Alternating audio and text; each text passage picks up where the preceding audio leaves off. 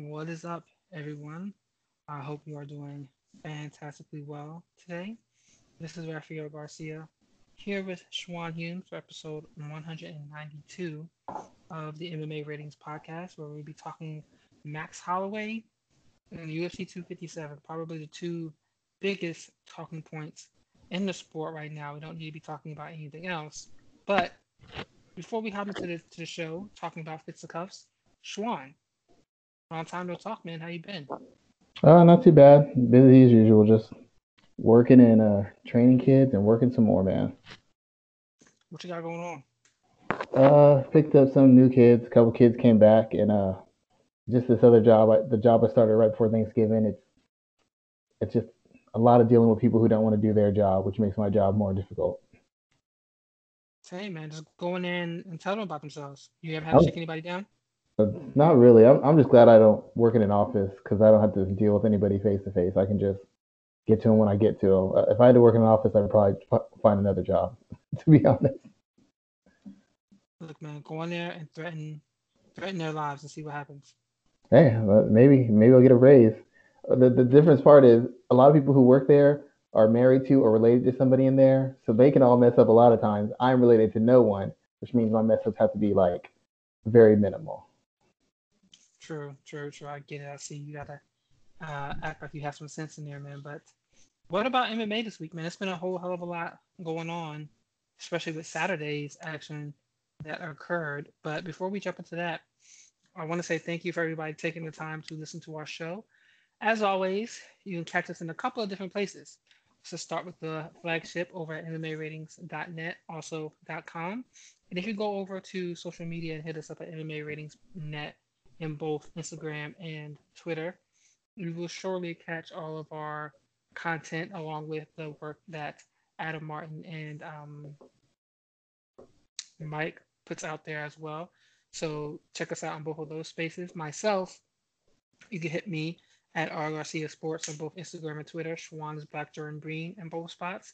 And you can check out this podcast across various channels, including Spotify, Anchor, Breaker, Google Podcasts, Apple iTunes, and YouTube at MMA Ratings. So thank you again for taking the time to join in on the show, like and share our content. Subscribe if you already have not, and get along and hop on the bus because this train is, or hop on this, whatever. Just get on board because we're moving forward. We're trying to grow this year just as much as we did last year. So Schwan, let's talk about Max Holloway and his record-breaking performance at UFC Fight Island 7 in the main event against Calvin Kattar, where he dominated Kattar, putting up some scorecards we've never seen before: 50-43, 50-43, and 50-42. He broke 16 records this in his performance on Saturday. So before we dive down to the specifics of it, was this a game-changing performance? Do you think that we have seen this is like the aha moment of another level of mixed martial arts? Um, I'm probably going to be in the minority, but I mean, it was a great performance. Wonderful. It looked spectacular. But the fact of the matter is, when somebody tells me about an all-time great performance or a one that sets the bar as far as before as a quality, to me it matters who you're fighting against. And he was fighting against Calvin Kattar, a good but not great fighter who had really obvious flaws. And so it's like, to me, it was this is MMA's version of Errol Spence versus Danny Garcia. The only question with Max Holloway was he durable enough? Did he still have some of the energy and the conditioning? If Max Holloway's at 100%, nobody even thinks Calvin Kattar is a good fight for him. Same thing with Errol Spence is getting that car accidents. Nobody thinks Danny Garcia can compete with him.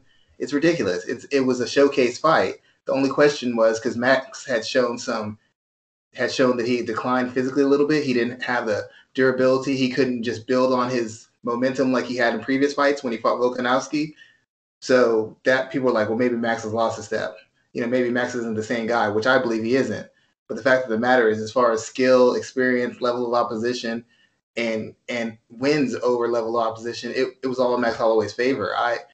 This fight went pretty much the way I thought it was going to be. You had a very good MMA fighter who's a pretty good boxer against a guy who's basically a skilled puncher who uses aggression and volume to win fights. Like, I don't know why anybody thought this fight was going to go any different. Like, everybody else is like, I've never seen this kind of dominance. I'm like, did you not expect this? Well, I couldn't have expected this. How could you not? I expected this. The only question was, could Max take a punch if he got hit clean? If he could, this was going to be a no contest. This was going to be easy work. And it was. And as excited as everybody is about it, Max didn't show me anything I hadn't seen before. He just showed it against a guy who was 1 or 2 levels lower than the guys he's usually shown this kind of skill against. So it didn't impress me like it did everybody else. Everybody else was very impressed. Everybody was jumping up and down. I was just saying stop the fight. It wasn't competitive.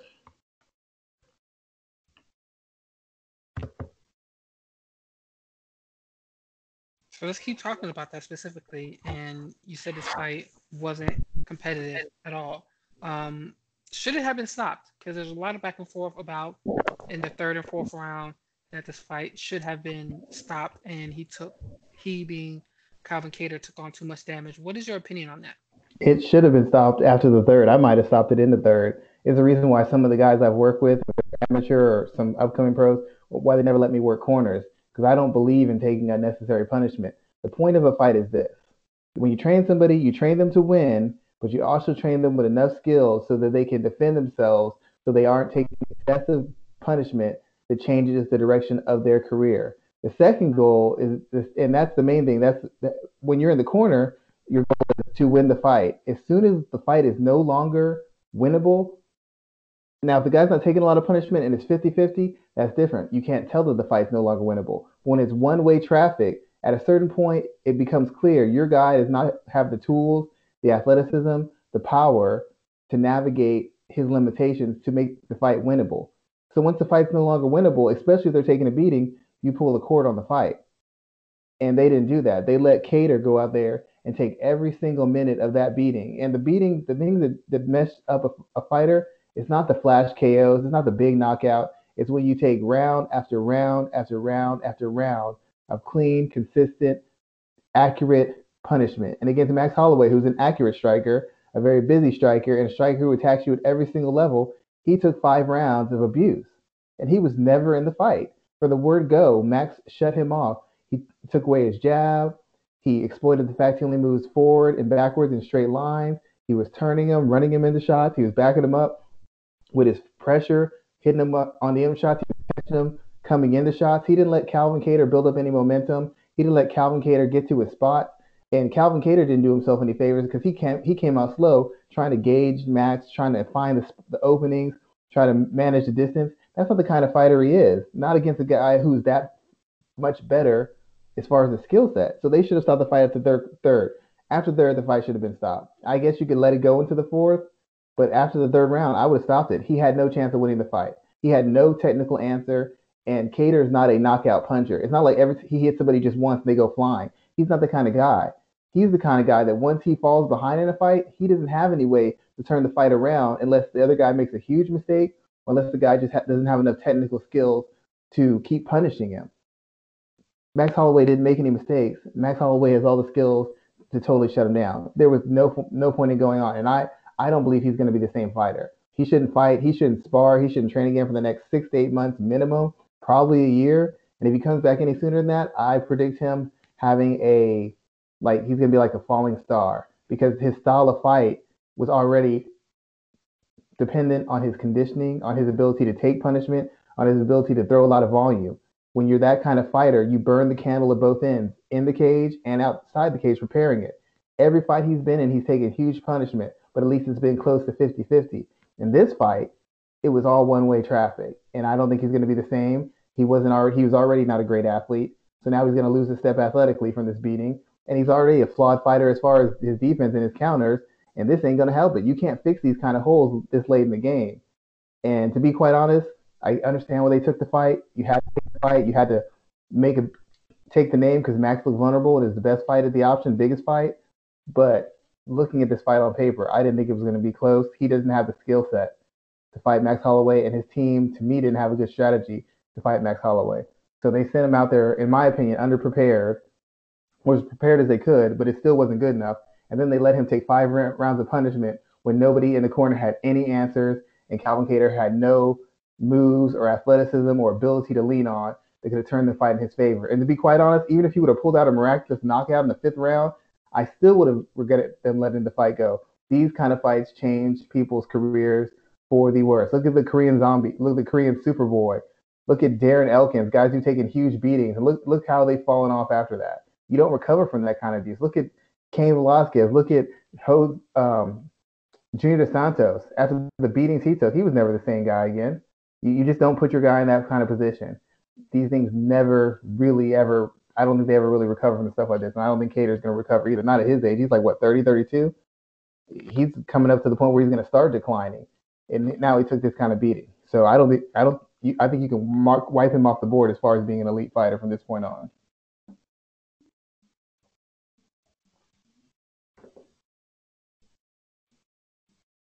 You said a couple of different things there I definitely want to hit on across the board. First, let's talk about Holloway's performance here. Did we see anything different from him that we haven't seen before? Or was the skill gap just that huge that this is Holloway being Holloway? We saw it kind of similar to what he did to Ortega. He kind of outclassed Ortega in a certain degree, but Ortega at least had the athleticism and the durability and the power to kind of keep him honest in spots.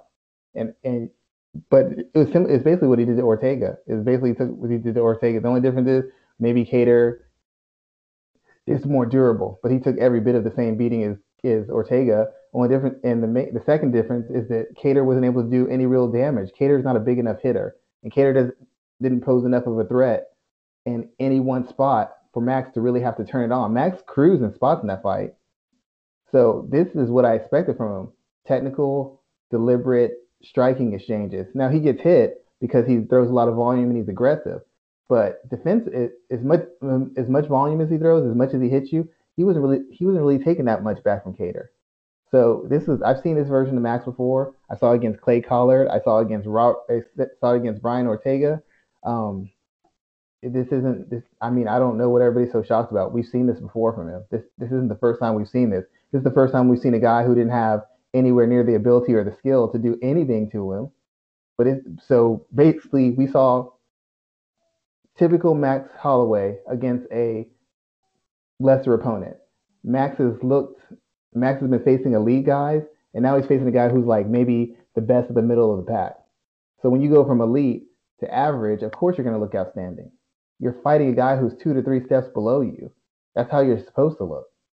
That's why I wasn't impressed. Ortega, that's something. When he beat Clay Collard like this, I wasn't impressed either. It's the same thing. Aggressive, tough guy who throws a lot of volume and throws with some education. Same thing. Calvin Kattar, Clay Collard, essentially the same fighter in the most general sense possible. So was there anything you saw in Holloway that would make you interested in him fighting Volkanovski again, moving up to 155? Because there's some people that are talking about him being maybe a potential fight for Khabib. Did you see anything different in his skill set Saturday that makes those fights more interesting? The only reason that it's interesting against Volkanovski is because they're clearly the two best in the division. They are by far the best technically, the best conditioning, the best IQs, the best overall skill set. That's what makes it interesting, because the first fight was clearly in Volkanovski's favor. The second fight, I still thought Volkanovski won, because even though Max made adjustments, he couldn't build on his lead, and he couldn't sit on it. And what I mean by that is he couldn't maintain it. Volkanovski made an adjustment, and Max wasn't able to use his volume or his technique to really make an adjustment mid-fight to cut off Volkanovski, or just bite down on his mouth guard and overwhelm him like he's done against Aldo and other people, where he just overwhelms them with volume and pressure. He couldn't do either one of those things, which led me to thinking that he was physically compromised. So that's interesting, just because they're on a level of their own, and the second fight was close enough where you could think that maybe if Max could make one or two other adjustments, he could win it. The only difference is Max made adjustments between fights. Against Volkanovski, I have never seen Max make an adjustment mid-round. I've seen Volkanovski make adjustments in 2 fights against Max. I've never seen Max make an adjustment in fight against anybody. Not against Poirier, not against Volkanovski, not against Aldo. His plan A has always worked. I've never seen him be forced to go to a plan B. And the one time he was forced to go to a plan B, he didn't have it. But that's why that fight's interesting. They're just better than everybody else. Moving up to lightweight, that would be interesting against Khabib, just because Max seems to be so far above most featherweights. And even though he lost against Volkanovski, he wasn't stopped. He wasn't just brutally beaten. And off of this kind of performance, it makes you wonder what he could do against guys who are bigger and stronger, and how much more energy and how much more durability he'd have if he moved up a weight class. And I could see some interest in that. But the fact of the matter is, at featherweight, Max isn't a puncher. At lightweight, we've already seen that. He's not a puncher at that weight class either. While technically speaking, he's got a lot of advantages over a lot of guys, I still don't know how he handles it when his volume and his pressure and his durability isn't enough to scare guys off or to kind of drown them. I mean, as good as he is, he's not walking through Gaethje. We've already seen him against Poirier. And as much as his cardio and his all-round skills fit, I still don't know that if Khabib gets his hands on him, that he doesn't just do whatever he wants with him. It's not like Max has just been physically dominating everybody's face. He didn't physically dominate Frankie Edgar. He won, but it wasn't just like a complete physical domination. And the gap between 45 and 55, as far as power and physical strength and durability, is such that I don't know that even his skills at this point can navigate that, because I don't believe that his chin is what it used to be, and I don't believe his ability to recover from punishment is what it used to be. If we're talking about prime Max about 3 years ago, 2 years ago, yeah. This Max, I still have my concerns. I still have my concerns about his ability to take punishment and to recover from the punishment he's taken. But based purely off of his skill set and what he's looked like in his last fight, yeah, there's interest in it.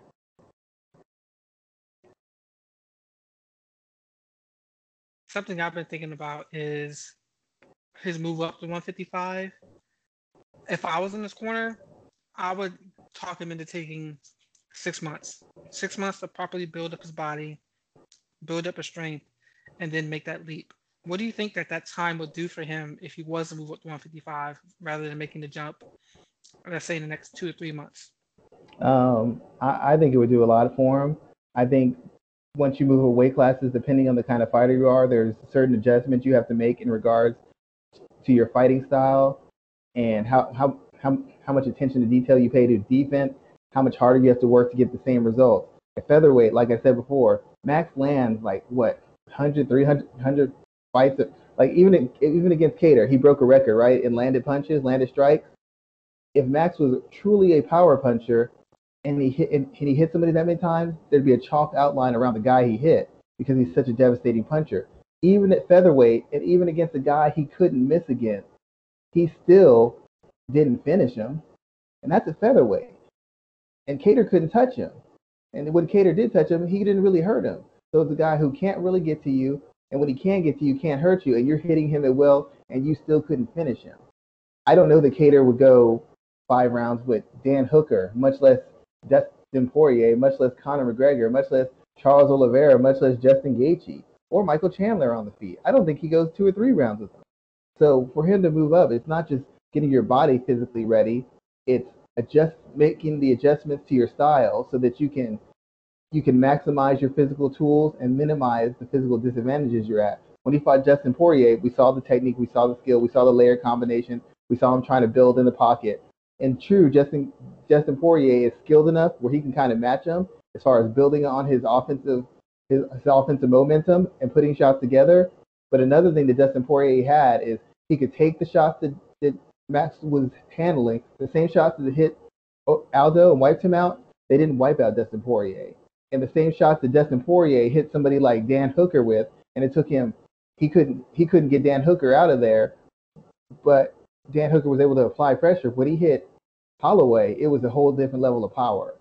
So even if Holloway landed 6 shots, the 2 shots from Dustin Poirier cleaned that right back up.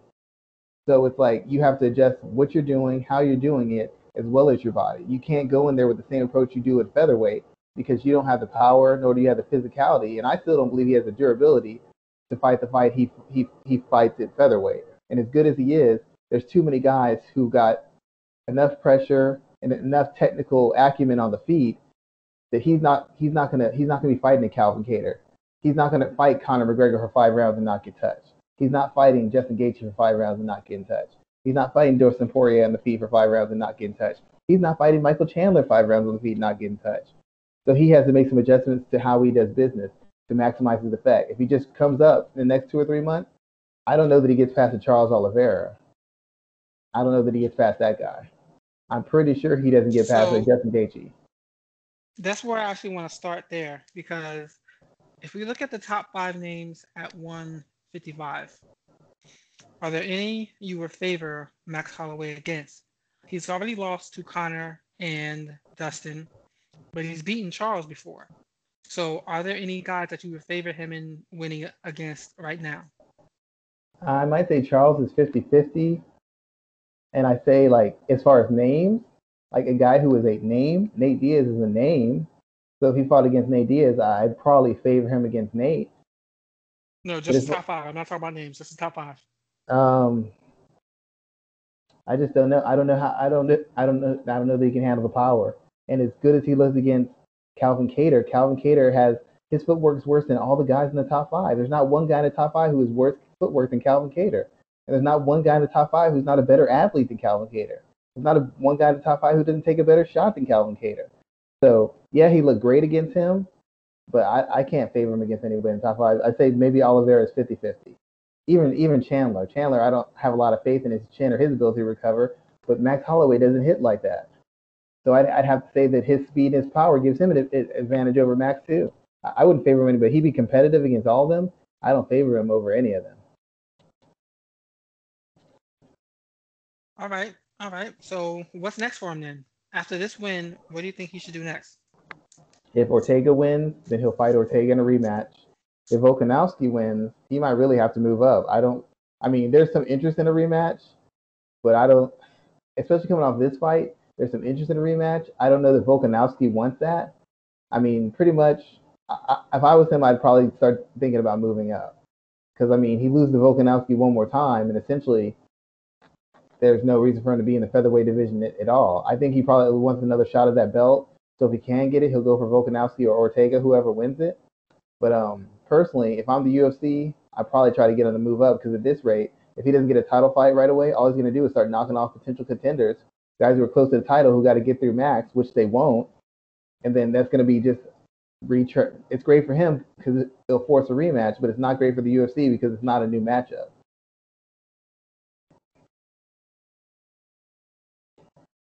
Yeah, personally, I think he moves up to 155.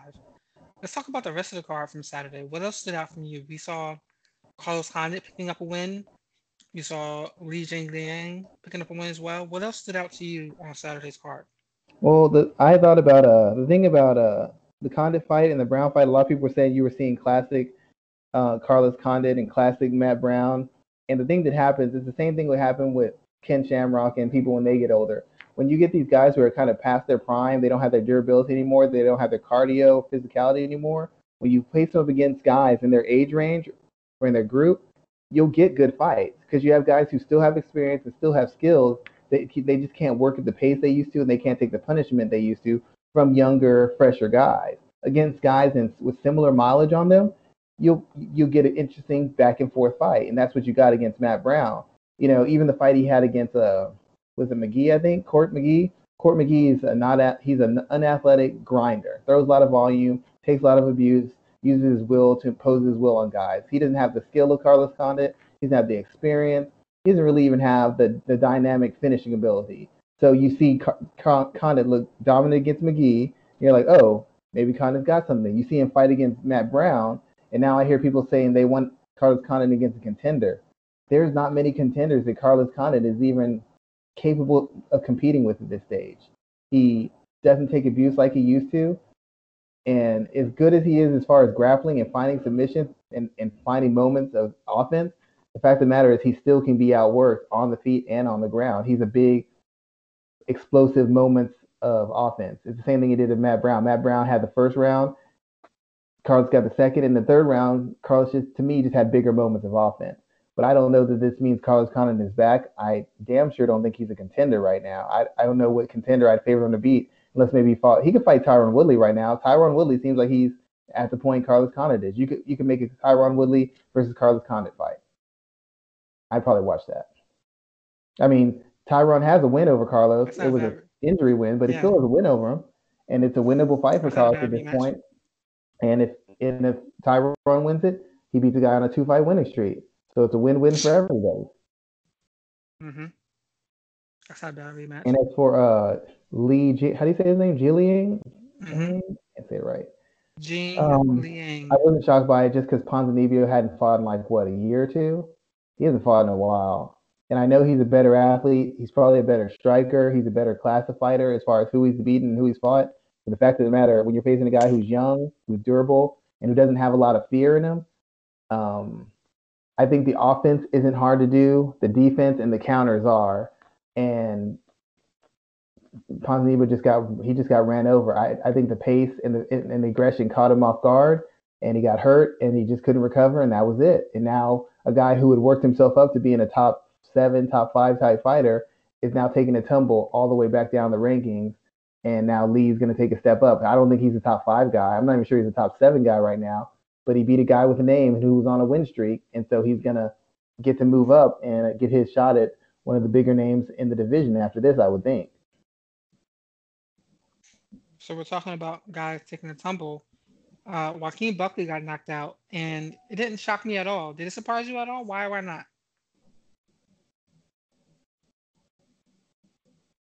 Schwan? You there? Yep. Can you hear me? Schwan? Schwan, can you hear me? Hello? Schwan?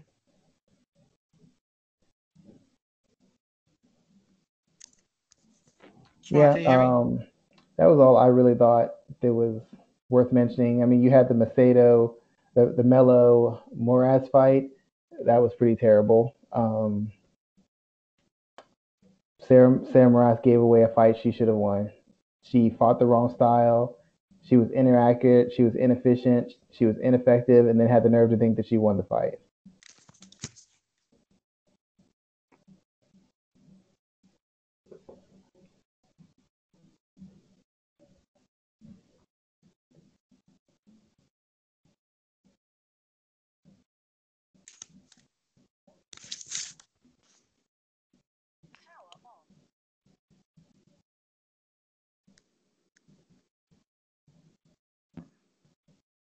Schwan, can you hear me?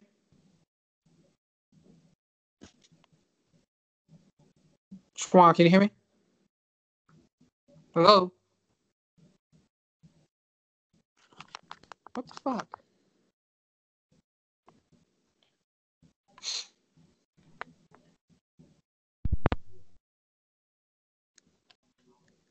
Schwan, can you hear me? Schwan, can you hear me?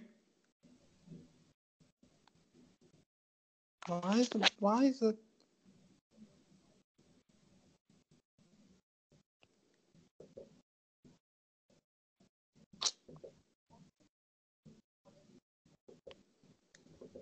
speaker off? Hello? Hold on, Schwan.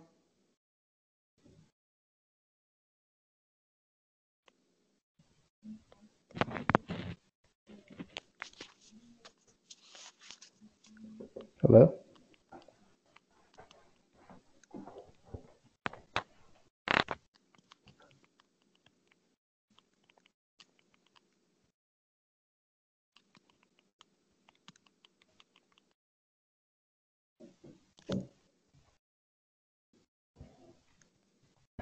Yes, and another fight that we had to look into was Joaquin Buckley, who actually lost his fight. Schwan. I wasn't really surprised by Buckley losing. My concern was after he won, and if you go back and listen to our Schwan, can you hear breakdowns of me? the fight after it, I said that this fight was going to be great for him because it went viral, and he had no name and he had no camp behind him that would force people to pay attention to him or to look into him. He earned that attention and that fanfare all on his own. And it meant more than somebody else like a Conor McGregor because that guy has a name, he has all the media behind him. For a guy like Buckley to get Schwan, can you hear me? and to go viral like that is huge for his career. My concern for him was that in having a win like that, instead of moving him up appropriately and moving him up slowly, the UFC was going to take this chance to push him through, to just push him through the ranks and see if they could catch on to a star on its ascent. And that's essentially what they did. I don't think his opponent, I don't think Chirico is the greatest opponent in the world. I don't think he's a world beater, but he's a guy who would face a much better class of opponent than Buckley had faced.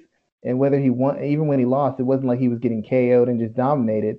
He was in competitive fights with guys who were considered some of the better fighters in the division. And I think Buckley just got a little bit more than he bargained for. And I think he was pushed a little bit faster than he should have been pushed. I think they thought Chirico was on a 2-fight losing streak, and that would be enough.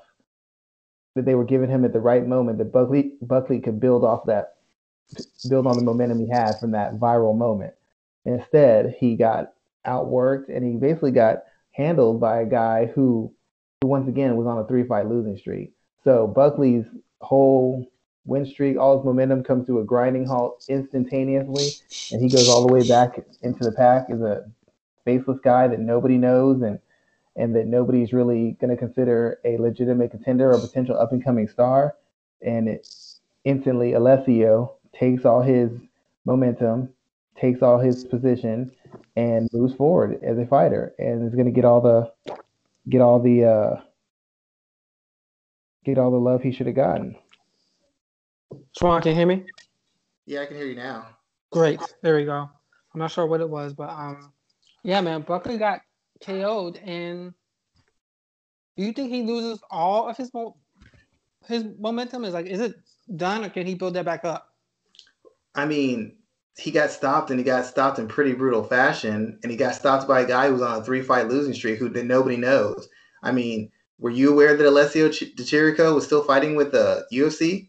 I wasn't. I thought he might have gotten cut, and I'm fairly caught up on mixed martial arts. I mean, he hasn't won a fight in almost a year and a half, and this guy came and he knocked him out. And Buckley was on a streak of impressive knockout wins. So that streak comes to an end, and he gets knocked out.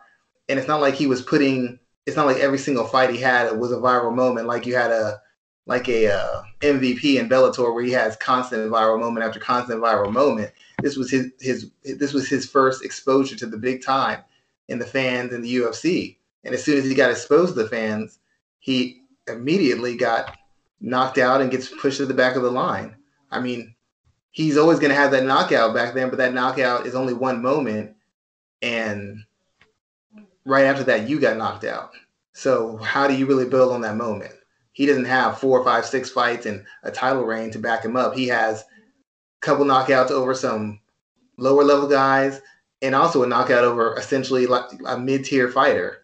So it's not like a title fight he did in like a Showtime kick or something like that. It's a big moment, but it wasn't against anybody popular enough for it to carry him for years and months and years, especially coming off a KO loss.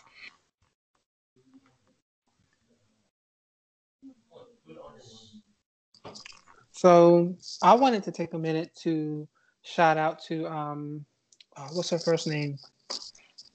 I only know her last name is Edwards, but the woman, Jocelyn Edwards. Yes, talk about her for a second because she's the first Panamanian to get a win in the octagon. Well, I've been watching a lot of her fights. The main thing that stuck out to me is she's a big, strong, athletic girl. She's probably one of the better athletes in bantamweight right now. I mean, I can't think maybe Amanda Nunes is better than her. Maybe Holly Holmes, somewhat competitive, close. Ashley Aspen Ladd, maybe. But for the most part, she's no worse than a top 3, top 4 athlete in the division. She showed improved grappling, but the biggest advantage she had was she had a physical strength advantage, physical power advantage, and just a hand speed advantage. Her opponent, she just was so uncomfortable with the speed. She was so uncomfortable with the size. She never really could put any pressure on her. She could never really sit down on her punches to counter her because she was so fearful of what was coming back. Every time that Jocelyn threw, she was like covering up and trying to get away. And on the ground, Jocelyn showed better skills in her, but I think a lot of that had to do with the fact that she was physically so strong that she could get to spots and get control and do damage from spots that a normal bantamweight fighter would normally do. So I was impressed. It's a historical moment for her. She's the first one to win. She showed improving skills on her grappling and her cage IQ. But the biggest thing that stood out that separates her from all the other bantamweights right now is her athleticism. I want to see what happens when she faces an opponent she can't just physically dominate. And just to point out how advanced she was physically compared to Wu Yanan, is Wu actually, she tripped and fell, and Wu tried to walk up to land strikes on her or to get him out. And when Jocelyn kicked her, she literally flew back 3 feet. Like, she kicked her with one leg and she flew back 3 feet, and then Jocelyn just got right back up and was right back on her. Like, if that doesn't tell you how much of a gap there is in physicality and strength, I don't know what's going to tell you it. So I like to see her against somebody who's a little bit sturdier physically, because I've seen Wu backed up by strawweights. I've seen strawweights and flyweights back her up, and this was up against a bantamweight. So her style didn't work because she's used to having a physical advantage that allows her to impose her will. I want to see what happens when Jocelyn Edwards fights somebody who, when she physically tries to impose herself, they push back on her.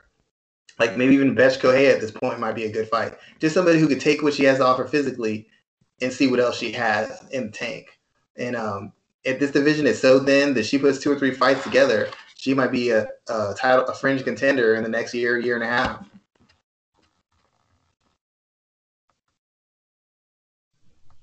So did she take this fight on short notice? Yes, she was replacing Bethe Correia, because this was supposed to be Bethe Correia's retirement. That's right. You said her retirement fight. Yeah, Bethe is having one last fight, and she's going to retire from MMA. I didn't know that. You know what? Sijara Eubanks versus Jocelyn Edwards. I think that'd be a good fight. Who wins? Oh, Edwards. At this point, Edwards.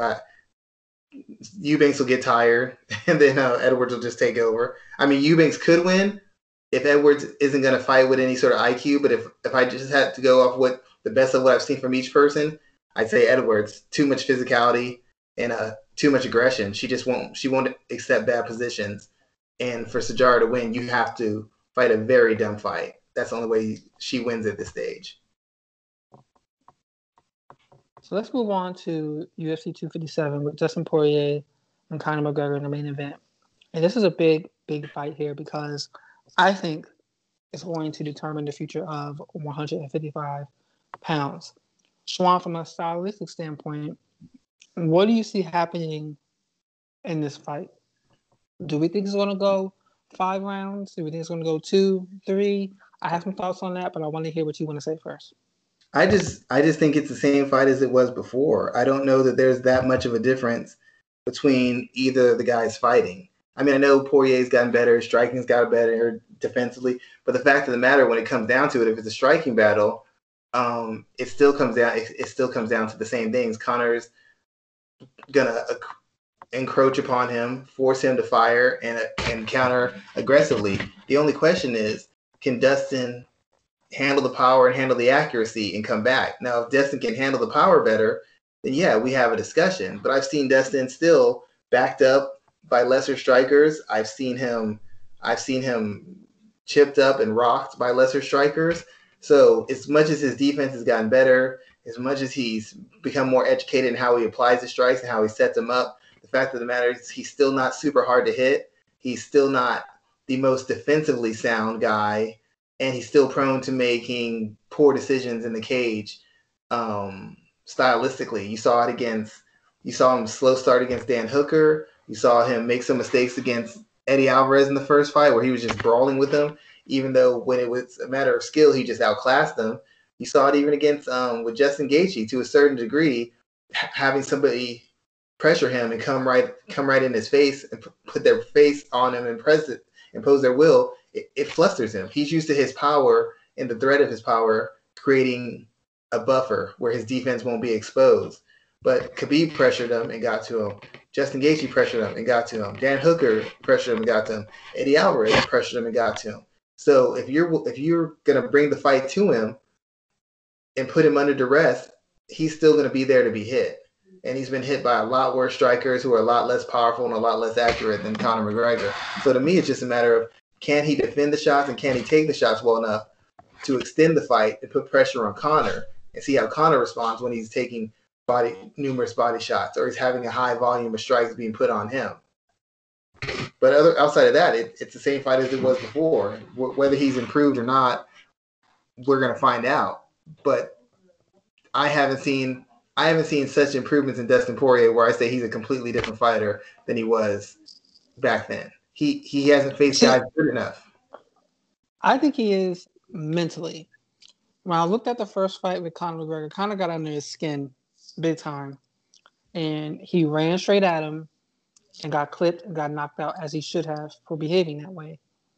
I think he fights smarter this time, and he has to in the first 2 rounds. Because if he tries to fight at an intense striking distance pace early, he's going to get knocked out again. Like you said, you've seen him get hit, you've seen him get hurt. The question is, does he fight at a clinch-ish range, which I think will help wear Conor down early? And if he can get the fight into the 3rd round, I think he can outlast Conor if Conor's cardio has not improved. What are your thoughts on that? I think it just depends on how he gets to the 3rd round. Like, is he getting to the 3rd round catching a beating? Then I don't know that he gets to the 3rd round or through the 3rd round. And even for him to get to these clinches that he wants to get, he's got to get through Conor's front kicks. He's got to get through Conor's head kicks. He's got to get through Conor's jab. And he's got to get through Conor's left hand. It's not like he's just going to get the clinch right off the bat. You know, as much as he's going to be more deliberate and more patient, Conor's still going to come walking across the cage to try and impose his will. He's always done that. He did it against Eddie Alvarez. He did it against Chad Mendes. He did it against Nate Diaz. He did it against Nate Diaz. He did it against Khabib. He walks right across and gets in your face and forces you to fight. And I've seen Dustin Poirier get rocked numerous times early in fights because it takes him time to find his rhythm. It takes him time to find his pacing. It takes him time to get his combinations flowing and get going. Dan Hooker almost got him out there early. Justin Gaethje was beating him across the cage left and right early. Eddie Alvarez had success early. Khabib had success early and just finished the fight. In almost every fight he's been in, when a guy has been able to impose their will on him or physically pressure him, even if he's won, he's had moments where the fight hung in the balance because his defense and the accuracy of his counter offense wasn't effective. And I don't see how that's that much difference when he's facing the best fighter, maybe second best fighter, and the best striker that he's faced over these 2, 3, 4, 5 years he's had since he fought Conor. It's been like 4 years. He could say he beat Eddie Alvarez, but Conor beat Eddie and made it look easy. He could say he beat Justin Gaethje. I never thought Justin Gaethje beats Conor McGregor either. You know, and I'm not saying you can do MMA math, but the fact of the matter is he's not a fast starter. And the one time he was a fast starter, when he tried it against Conor McGregor, he got finished immediately. So I can't imagine he's going to have the courage to come right out and jump on Conor right away, knowing the kind of counterpuncher he is. It seems like he's going to try to sit back and be more methodical. And I don't know that he's skillful enough, and I don't know that he's durable enough to win a methodical fight where he's looking to just out technique and then build on his momentum and wear Conor out. That worked for Nate Diaz because Nate Diaz throws a crazy amount of volume. Dustin Poirier doesn't throw that kind of volume, and Dustin Poirier doesn't walk through those kind of shots. He never has. I don't know why I all of a sudden believe that he'd do it now. Yeah, and I'm agreeing with you there because I'm also concerned about what those first few shots look like when they land, because we know they're going to land on Dustin.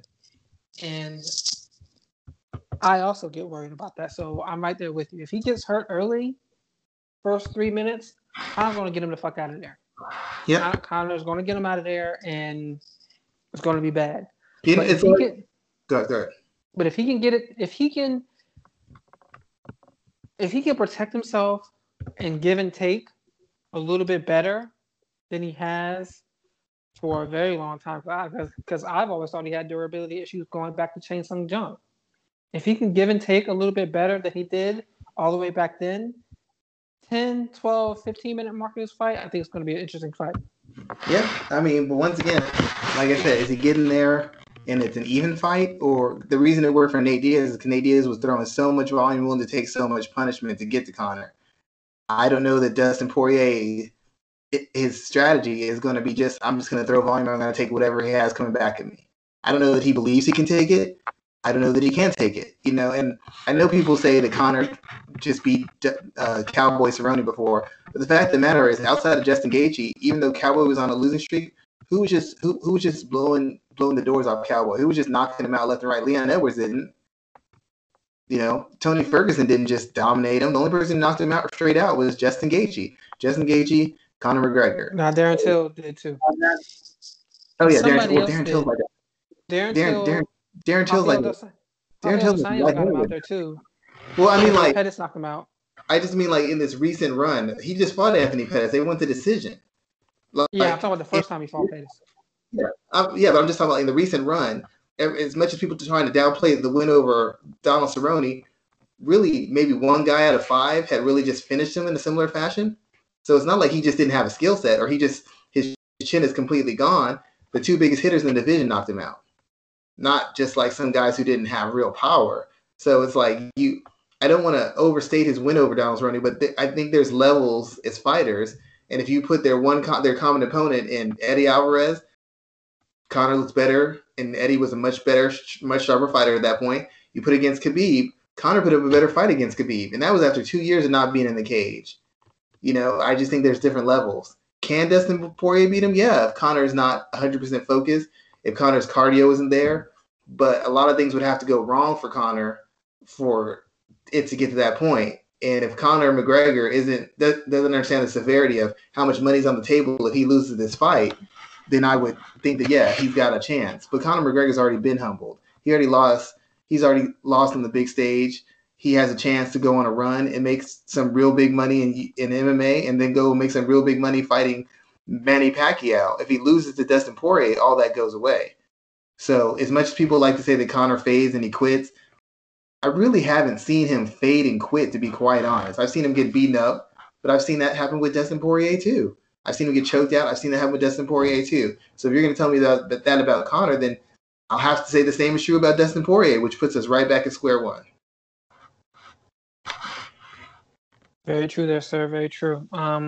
Should this fight be for a title, interim or lineal, either or? Well, I mean, if somebody retired, if Khabib really retired, then yeah, it would make the fight even bigger. I mean, technically speaking, since Khabib doesn't know he's going to come back, you could at least say it's for an interim championship, just to make it give it a little bit more prestige. You could just say it's for an interim championship because Khabib doesn't know if he's going to come back, but the UFC for some reason doesn't think it's worthy of that, and as a result, it's just going to be what it's going to be. But I mean, it really wouldn't change a whole lot, but just to make the stakes a little bit higher, because Dustin would have a chance to be an interim champion for the second time. Conor would be the interim champion and could kind of force a fight with Khabib and say, let's merge championships or let's unify the belts. But, I mean, when you're dealing with somebody like Conor McGregor, you don't have to do things like that. It's just the name Conor McGregor is enough of a selling point. True. I wish that they would have taken the belt from Khabib the minute he retired, but they didn't. And now they're playing this damn game, this announcement game, which doesn't mean anything. Dana sees those dollar signs. He's not gonna just concede it because he knows how much money he's taking off the table if they miss out on an opportunity for Khabib and Conor to rematch. That might be a $3 million buy fight. $3 million. They could have done that even if they took the title off of Khabib. Yeah, but I think he wants it to be in a position where now he wants it to be he wants the whole matchup redone all over again, where it's the champion, Khabib's the champion, and Conor's gonna have to take the belt off. Not Conor's given the belt and he's defending it against Khabib. He wants the whole storyline all over again. Conor's gonna climb the mountain and win the belt. I don't think Khabib's gonna fight Conor ever again. I don't think so either, but Dana White clearly said something to him because before it was an automatic. I promised my mom I'm not going to fight anymore. Now it's, well, if somebody impresses me. Well, that's Dana's words. We don't know what Khabib said in that room. Well, I would think that Khabib, I don't know Khabib personally. He just seems like, from what interviews I've seen, he seems like a very direct and to the point kind of guy. So I would think that if he was not fighting, period, he would have said, I'm not fighting, period.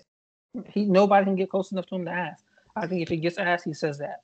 But we'll see. I don't think he's fighting Conor, especially if Conor wins this weekend.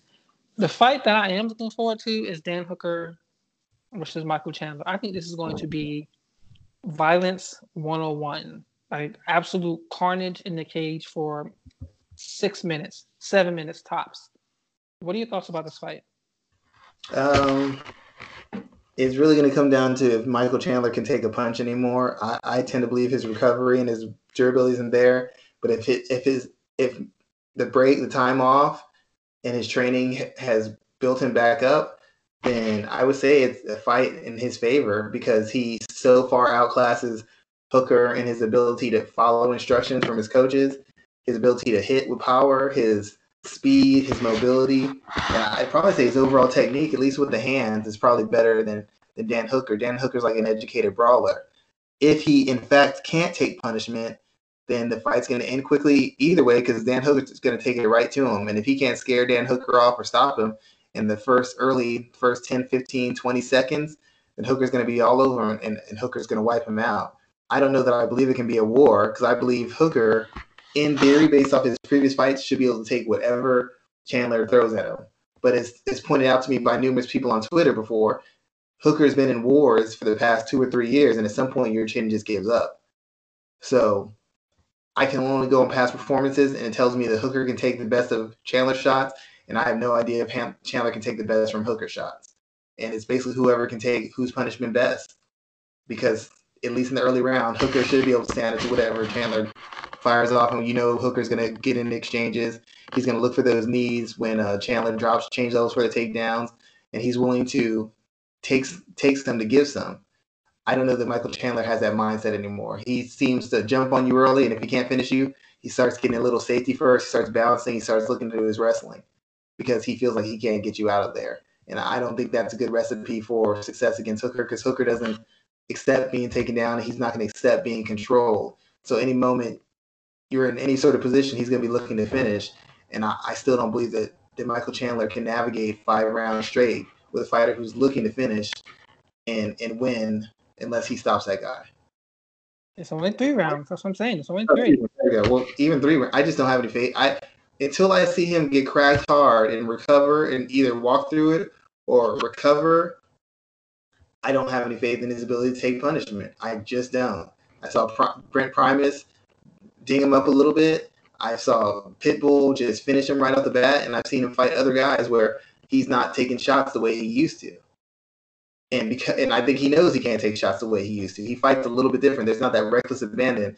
And people telling me, well, it's a matter of his maturity and his IQ.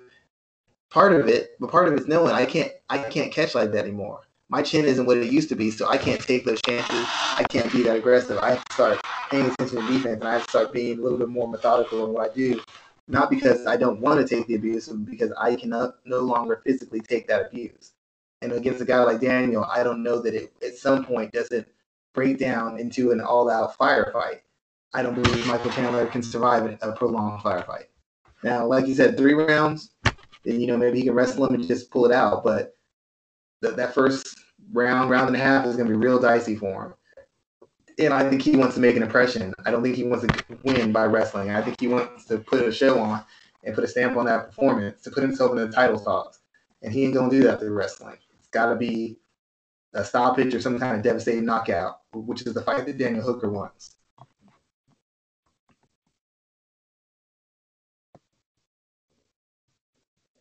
Yeah, I think that fight is going to be absolute carnage for some reason. It's just a feeling I have. What else on this card stands out to you? I'm looking forward to the Amanda Ribas, Marina Rodriguez fight to open up the main card. I mean, this is the fight that I'm really kind of concerned about because I think it impacts the championship in that division will be Jessica Eye versus Joanne Calderwood. I think that's an important fight just because the division's so up and down. Jessica Eye isn't getting another title fight. She could win the next 2 or 3 fights because Valentina defeated her so cleanly. But if Joanne can beat Jessica Eye, outside Jessica Andrade, she has an argument for a title fight. And I think that's a fight you look to because in the last fight with Jennifer Maia, you saw that Valentina wasn't nearly as effective or nearly as offensively active or sharp when she faced a person she couldn't physically dominate. I know she was coming off an injury. I get all that. But when she's faced got fighters who she can physically dominate, she sits down on her shots more. She throws with more murderous intent. She physically bullies girls. But when she faces girls who can clinch up with her, who won't be bullied, she gets real hesitant. She gets real cautious, and she gets real even more efficient with her shots. When she fought Liz Carmouche, she wasn't engaging in the same way she did against Caitlin Chukagian. She wasn't engaging in the same way she did against Jessica Eye or Priscilla Cachoeira. When she faced Jennifer Maia, she wasn't engaging the same way she did against Eye, Chukagian, or Cachoeira. The only difference is Maia is a big, strong, physical fighter. Carmouche, even though she's not as athletic as she used to be, is a big, strong, physical, athletic fighter. Joanne's not super athletic, but she's big, she's strong, she's durable. And you get into clinches with her, you just can't have your way. You take her down, she can get back up. If she takes you down, you're not getting up for a minute. So I like to see her face yet another person that she can't physically impose her will on. Now, could she land a strike and just knock out Joanne? Sure. But if Joanne Calderwood can force clinches and get her hands on her, we have a whole nother fight. So that's why I think that Jessica Eye fight versus Joanne is important. And I think the UFC thinks JoJo Calderwood's going to win that fight. I think it's more of a showcase fight for her, given what Jessica Eye has shown in her past 2 or 3 outings. Who do you think Shevchenko fights next at any point in time? They can't have her fight Lauren Murphy. Lauren Murphy hasn't beaten anybody. I mean, Jessica Andrade has got to be in the driver's seat. Maybe worst case scenario is Valentina needs more rest and needs more time. So they have Jessica Andrade fight JoJo after this, or fight Lauren Murphy and then fight Valentina. Just give Jessica Andrade another fight to keep busy and stay sharp, or get acclimated to the weight. But if they don't have her fight Lauren Murphy or JoJo Calderwood, then they're going to have Jessica Andrade step right in and fight Valentina next.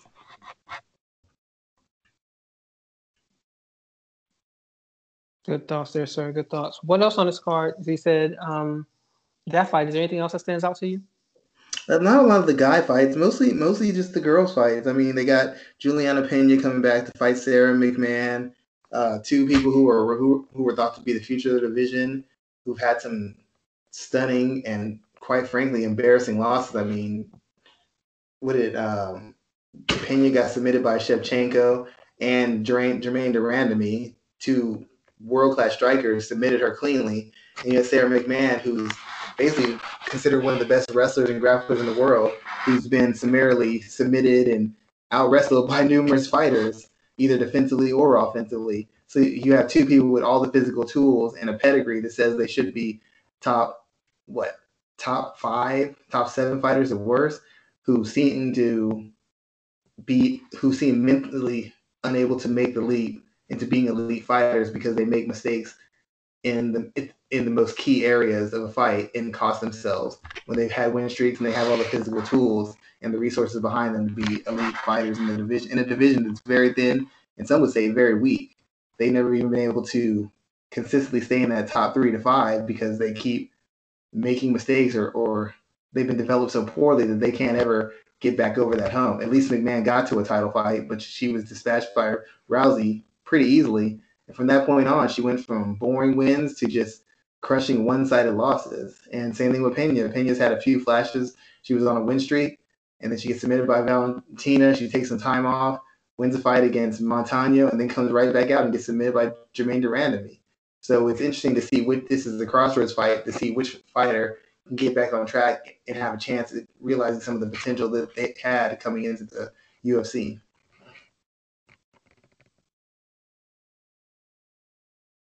Talk to me about the world of boxing, man. You weren't able to join us for the last show we did. What's going on in the boxing world that you're keeping a close eye on? Is Ryan Garcia really going to go to MMA and take that huge pay cut? If he came over to MMA, he wouldn't take a pay cut. I mean, he's such a big name that, I mean, what's considered small ratings for boxing are considered quite good for MMA. He wouldn't have to take a pay cut. There'd be any organization willing to pay him a large sum of money. If they're willing to pay Clarissa Shields good money to fight, to actually have a legitimate world-ranked fighter, and if he retires what he said is and he wins a belt, a former champion coming to the UFC or coming into any organization to fight, they'll pay him whatever they want because his fans, his social media fans who aren't boxing fans, will follow him, and it'll be a huge payoff for them. The biggest thing is they're trying to get these fights made. Are they going to get a fight with Tank Davis and Ryan Garcia made? That's the big fight right now because Tank's backed by Floyd Mayweather, which means he's got the whole machine behind him, and Floyd's going to put him in positions and platforms. They're going to get him maximum eyes on him and maximum paid money. And Ryan Garcia, through his own grassroots building of his social media following, is probably the most recognizable and most media ready star out of everybody because he's made it a point to build his own fan base. So he knows how to talk to the media. He knows how to interact. He knows how to use social media to get what he wants, to create pressure for fights, to create pressure on his promoters, to get him the money he wants. So he's the guy who really knows how to use the media and knows how to pump up a fight, knows how to build a fight, and knows how to draw interest. Plus, as far as the women are concerned, he's very good looking. He's kind of like a less proven Oscar De La Hoya. And he's got De La Hoya in his corner. He's got Saul Canelo in his corner. So you got the biggest fighter and the biggest promoter as far as a face of a promotion backing Garcia. And you have, some say, the best fighter of all time and the biggest self-promoter behind Gervonta Davis. So that's probably the fight that may not be the best fight in the division, but it'd be the biggest fight as far as having somebody that fans recognize, casual and hardcore fans recognize. Outside of that, it's waiting to see if Teofimo Lopez and Devin Haney can fight. Right now, you have Haney, Garcia, Lopez, and you have Davis. And Haney's the guy who's the odd man out because he doesn't have a standout performance against a standout opponent. He's been beating up on guys who are outclassed, guys who are older, guys who are a little bit shop worn, and he doesn't have any impressive wins over somebody you would consider world ranked or somebody you would consider championship level. So he's kind of fallen behind the other guys. He's got the skills, he's got the pedigree, but he doesn't have any recent wins that say that he's in the caliber, he's in the class of the other guys. And as a result, he's fallen behind them as far as the casual fans and the hardcore fans. So Devin Haney's trying to find his spot in boxing so that he can build his name. Because right now his name doesn't carry much weight. Outside of people knowing he's a tremendous talent, none of the fights he has generate a lot of interest, and none of the things he's done in the fights generate a lot of interest. Whereas Gervonta Davis had the knockout of the year. You had Ryan Garcia with one of the top 5 knockouts with the body shot against a top 5, top 3 ranked fighter in a division. And you had Teofimo Lopez beat the pound for pound best fighter in the world, according to boxing media.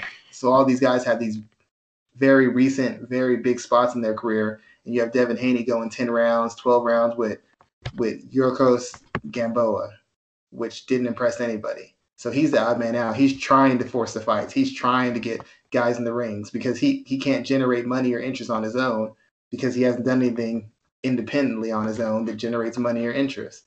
So he's trying to get Davis, he's trying to get Garcia, he's trying to get Lopez in the ring because those guys have the attention and the support of the boxing fan base that he doesn't have right now, partly because of his personality, partly because of the action in his fights, and partly because of who he's been fighting. It hasn't been exciting. It hasn't been challenging. And to be honest, I've been telling people for years, Devin Haney hasn't been in a fight. He's just been beating guys up.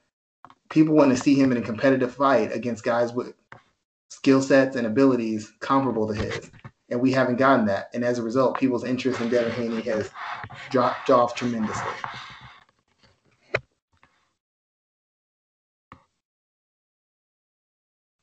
What's the one fight you're looking forward to the most? I'd like to see Fury and Joshua. I'd like to see that fight get done. Outside of that, there's a lot of fights I'd like to see. I'd like to see Keith Thurman versus Terrence Crawford. And I'd like to see Ryan Garcia versus Gervonta Davis. I think that fight's makeable. But probably Davis versus Garcia, Fury versus Joshua, and Crawford versus Thurman. Spence is going to be fighting soon, but I can't think of anybody outside of Crawford who I want to see Spence fight because Spence has already fought legitimate welterweight guys before. So if it's not going to be Crawford, I'm just not very interested in seeing whoever he fights next. All right, sir. Why don't you let everybody know what you're working on, man, so we can close out the show? I've been working on a couple things. I got some articles for some comic book breakdowns. Going to be one for Black Lightning. I'm also going to do one, I think, during Women's Month, which is going to be basically, I'm going to call it the Girl Fight series, where I have different female characters and break down their fighting styles. And I actually wrote a couple boxing articles. I don't know if they'll get used or not, but I did write some just to have them in the clip in case we have some upcoming news in the next couple weeks or months regarding the aforementioned Devin Haney, Ryan Garcia, Gervonta Davis, or Teofimo Lopez.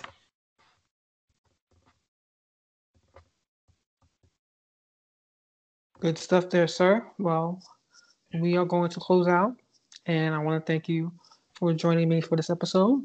And we'll be back next week to talk more about the world of MMA. So, Schwan, thank you. And let's get back at it next week for episode 193 of the MMA Ratings Podcast. Thank you, sir.